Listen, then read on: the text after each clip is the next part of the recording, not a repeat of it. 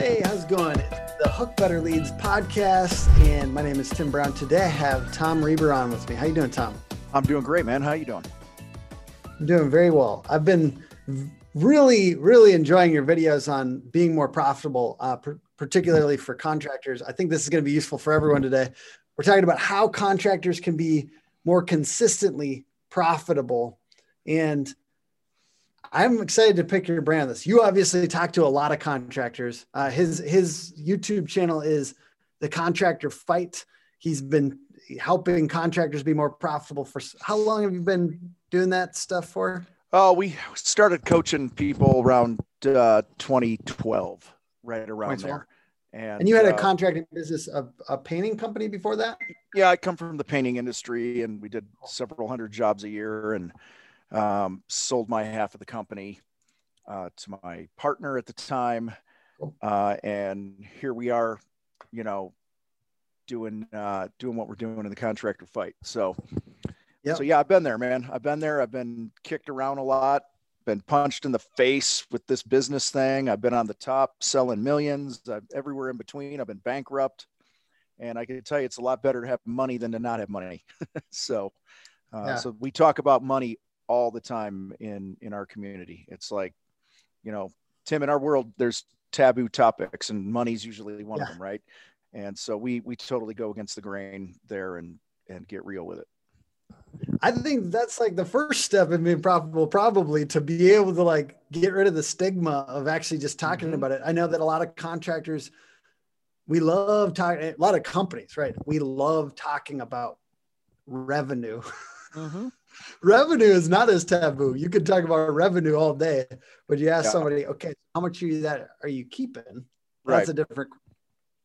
Well, revenue is that vanity metric, right? Just like the number of likes you got on a post, right? But I've worked with a guy several years ago who had a $4 million business, and he had 40 grand in profit. I'm like,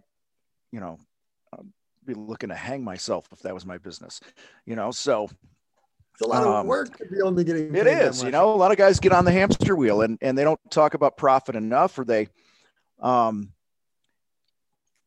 throw out BS excuses for why they can't be more profitable. Things like, well, I just can't get the going rate, or I gotta sell my work at the going rate, or I just want to be fair to my customers.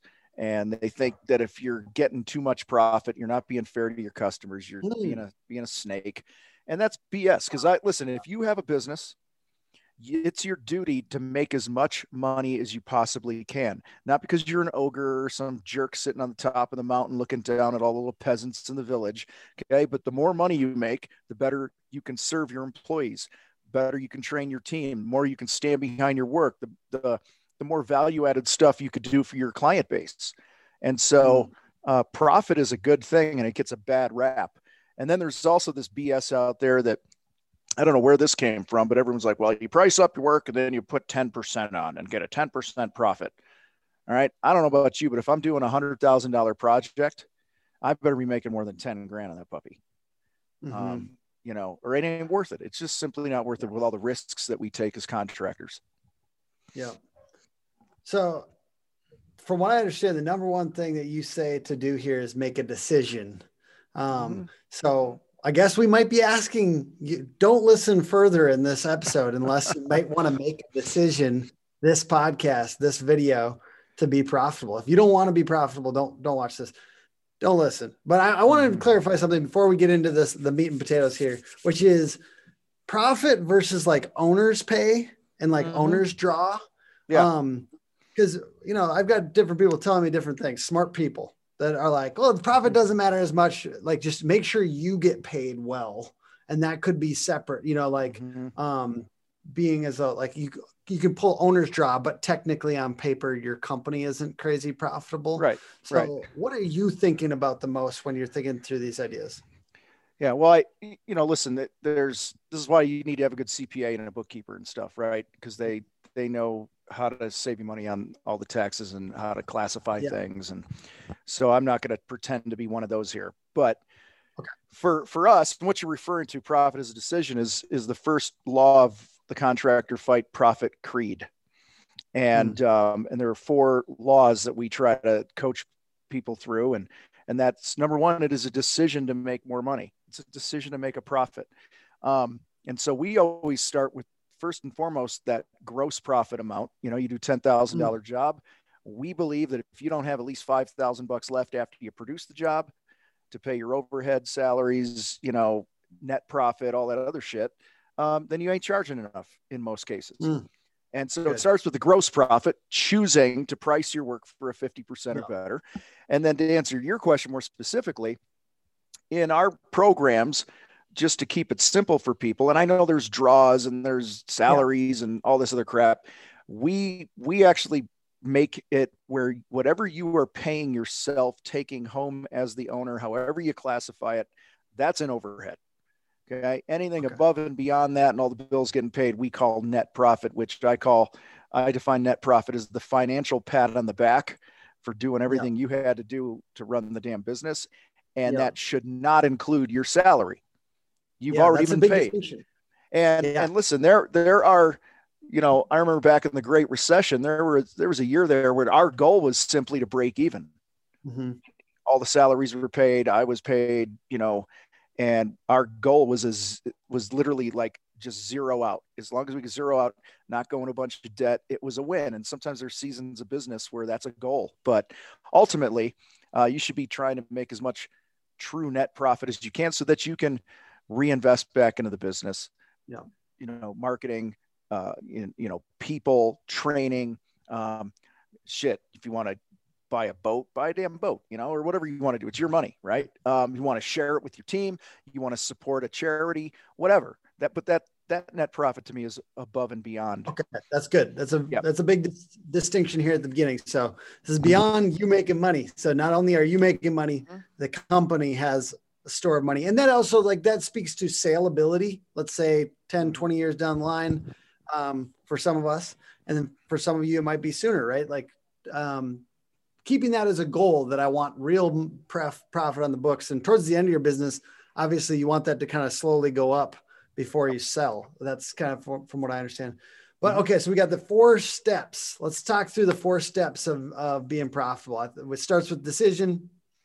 And then what else? Yeah, it's the decision. Let me cover that super quick here. Like, just like being healthy is a decision, profitability is a decision.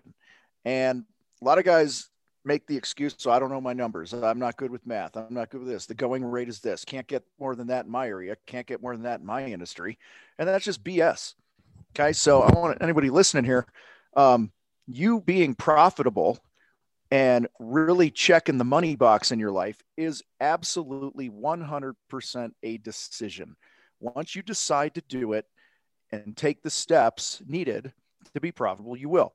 Second part of our profit creed is that profit is always the result of proper planning. And I'm talking planning, you know, your marketing, you know, who's my ideal client? You know that, doing what you do. What's the ideal type job? What are the, you know, when I'm job costing, what jobs kick our ass? Which jobs do we kick ass on? You know, and so we're going to plan to do more of those, plan to market to those people. It's planning a good sales process and having that in place. It's pre-job planning. It's job costing. It's all the things that go into producing the work, not just producing the work, but also selling the work, attracting the leads. So you got to take some time to plan and really map out where you want to go. And sadly, most contractors are reactive instead of proactive.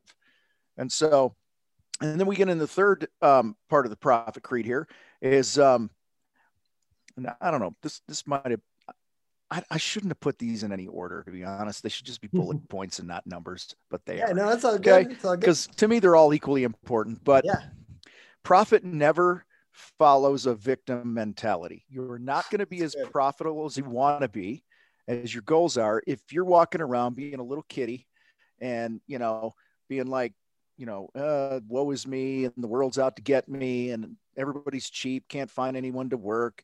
Because the more you put your attention on that crap, the more you attract it. Our reticular activating system does that to us. The more you focus on something, good or bad, you're going to get more of it. So if you keep looking at yourself like a victim, you're going to get more victim results.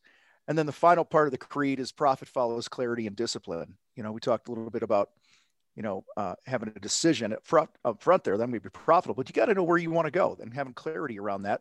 And then having the daily discipline to implement the stuff, the activities, those disciplines, that's why I call it that, to get you closer to where you want to go. And it's that simple, man. You do these 4 things, you're going to be making more money pretty quickly.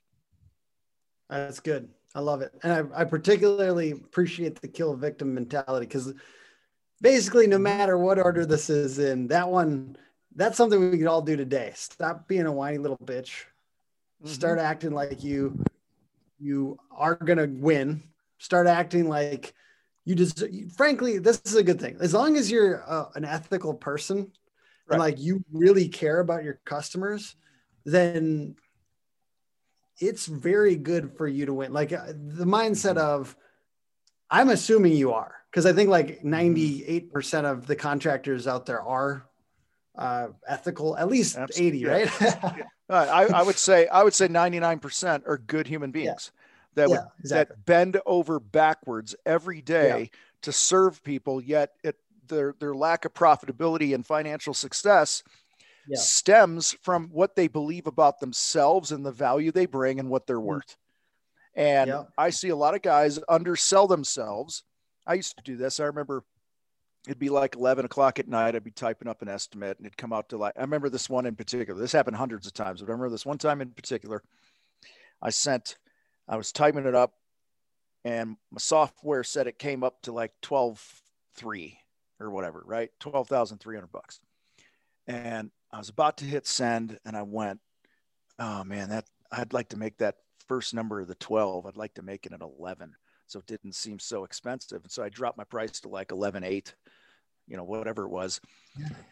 And I hit send. So there I was negotiating against myself because I thought it was expensive. That's my own shit in my head, right?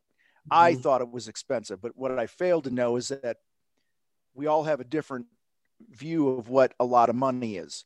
And you can't project your own views if you're onto somebody else. You know what I'm saying? And that's what I was doing. So I was negotiating against myself, sharpening my own pencil. and I sent it, went to bed. Next morning I woke up and I don't remember the exact numbers. I know it was a lot more, but they were like, oh yeah, let's go with it. Thank God. This is like way cheaper than we thought. We thought it was gonna be like 25 grand, and they were ready to spend 25 grand. And at the time we were probably pulling a 25, 30% gross profit on our work. So it was grossly underbid, and that's when we were on the hamster wheel, man. We were just really busy, a lot of money, a lot of work coming in, but we didn't have much to show for it at the end of the day. And it all stems from the fact that I didn't believe I was worth it. And so, I encourage people, man, you got to get out of your own way and bag that crap. Like, can't get that in my area. Can't get that price in my industry. I did a video a long time ago on Contractor Fight TV on YouTube, talked about how charging the going rate is killing your business. Because here's what happens, Tim. Most contractors don't know their numbers. Most contractors struggle with their value. Most contractors, and I've worked with hundreds of contractors over the past few years, and almost every single one of them that comes into our programs initially has to damn near double their pricing when they come to us, and they finally see the light, they see the numbers, they see what they're really making, what they're not making, the risk and all this other stuff. And damn near 9 out of 10 times, the guys are like, I got to double my prices. So here's the problem with that. The people that don't have that education, right? They're not listening to a podcast like this. They're not looking at a video. They're not part of a mentoring program or whatever it is. They're out there on their own. They're winging it. And a lot of guys think, as long as I have checks coming in, I'm making money, right? And so, and then they ask their buddy in line at the paint store or the lumber yard, hey, what do you charge for this? What do you charge for this? So you got all these guys that don't know their numbers, all talking about the going rate, yet they're all not making enough money. So why the hell would we pay attention to the going rate? The only rate that matters is your rate. Okay. And based on your goals and where you want to go and how you define success. So charging the going rate, worst thing you can do. Totally. So, what really drives, we all tell ourselves these stories partly because of the no's. I think we get no's enough times and we said, okay, well, I got 3 no's at 15K or whatever it happens to be, or 20K. And so I'm going to lower my thing because I don't want my people to be out of work. But then when I talk to them, I ask them how far out their jobs are, and they're saying 3-6 months. They're saying, right. Some contractors have stuff out 6 months, but they're afraid to raise their prices. So what would you say is a good, I know there's so many different types of contractors out there, but as far as like the queue of work, how short is the queue? Does this have anything to do with when it's time to raise prices?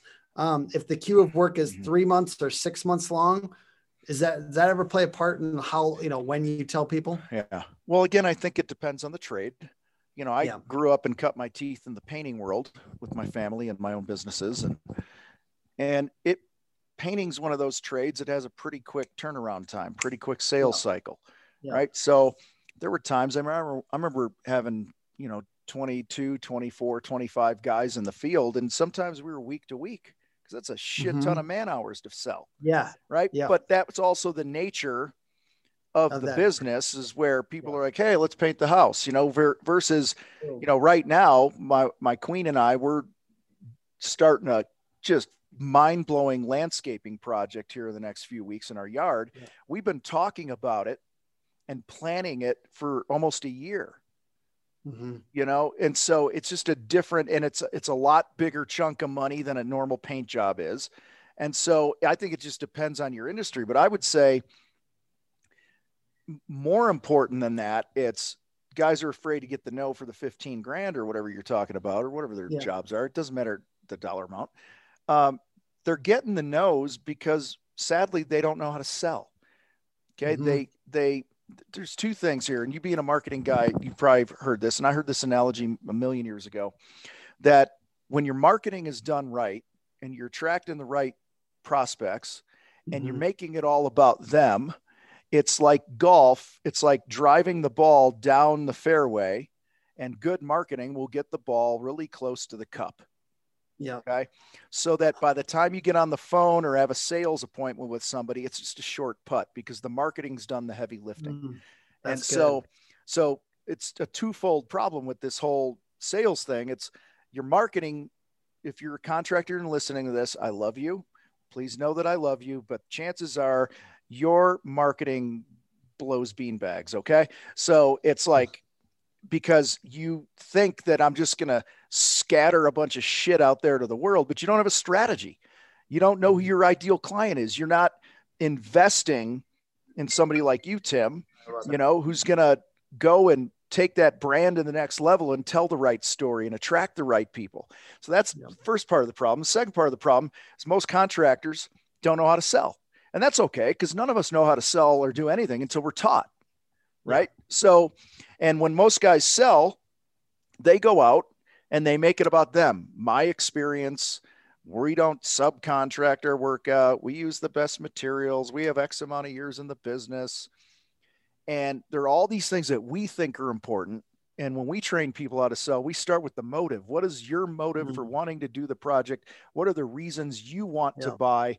And then we have a great conversation around those things, and ultimately sell a shit ton of work to the right people who actually pay 2 to 30%, 50%, 100% more than quote unquote the going rate, because you're connecting with their motives. Yes, exactly. Because otherwise it feels like a transaction, but otherwise like it's almost like a little bit of consulting of like, if you're tailoring it to them and their needs, and you're hearing their pain and the pleasure or the reasons that they're choosing this, then you feel much more connected. They feel more connected to you. Yep. Which I think is the same. It can transfer into marketing. I always think, like, literally, I've studied sales. I'm not like the guru on it by any means. I'm more of a marketer. I like the soft behind the computer stuff. Right. But everything that I've learned on sales really is transferred into like how I'm thinking about marketing. And I think all marketers should study sales, because what we're doing you learn the sales techniques. You're just doing that at scale and marketing.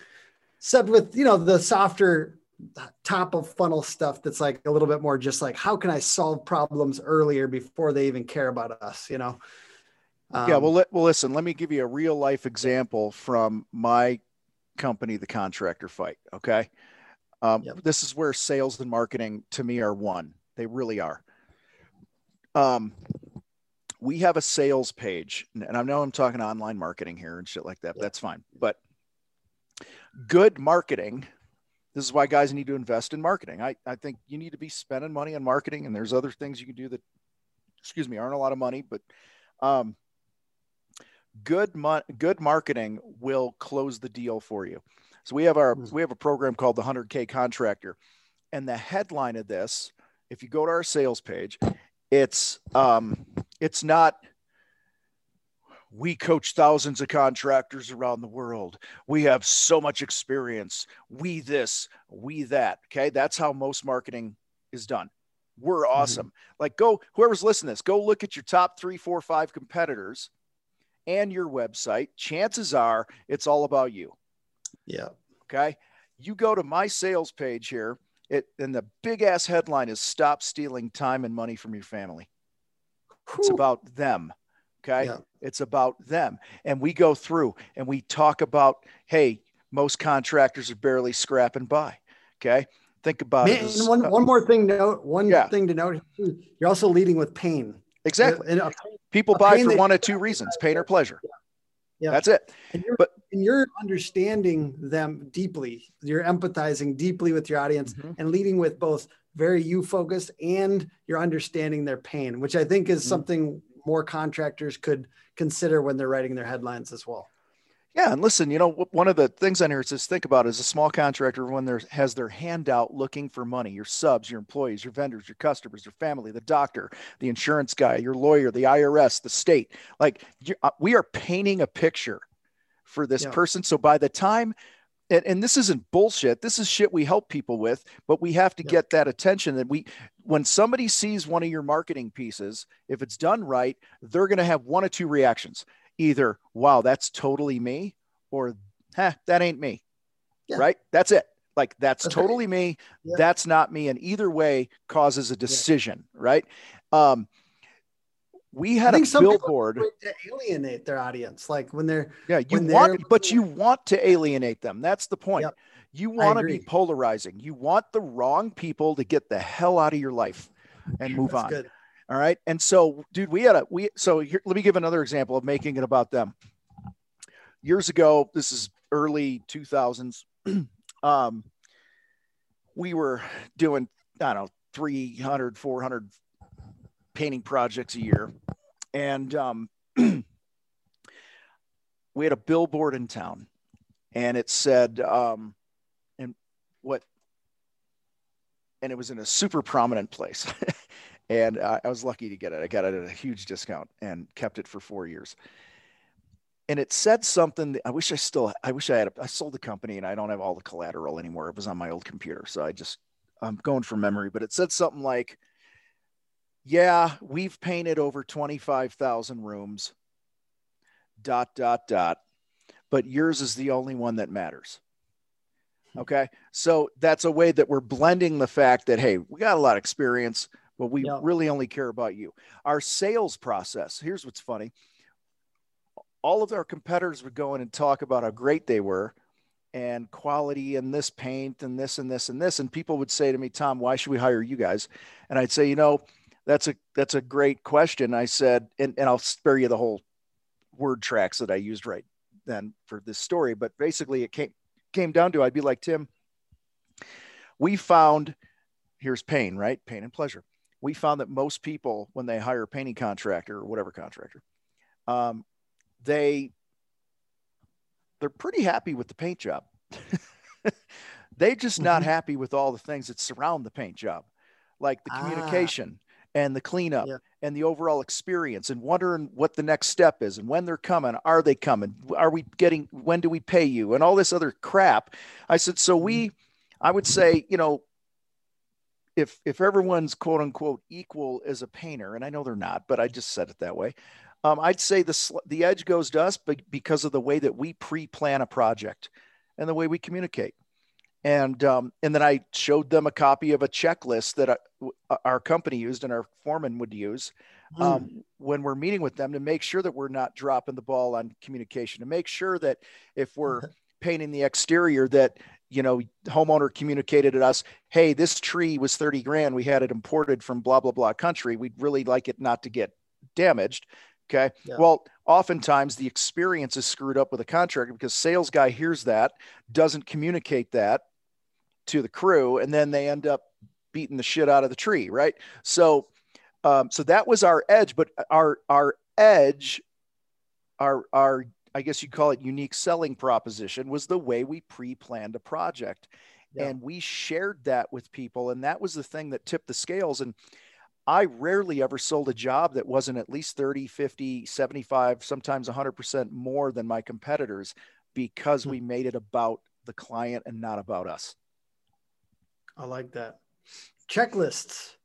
I like that as a takeaway here too. Use checklists, and that I like those as principles, right? We've got the checklist principle. You could use that in your marketing and your consistency process, right? And then also the idea of the communication line between your salespeople and your quality control.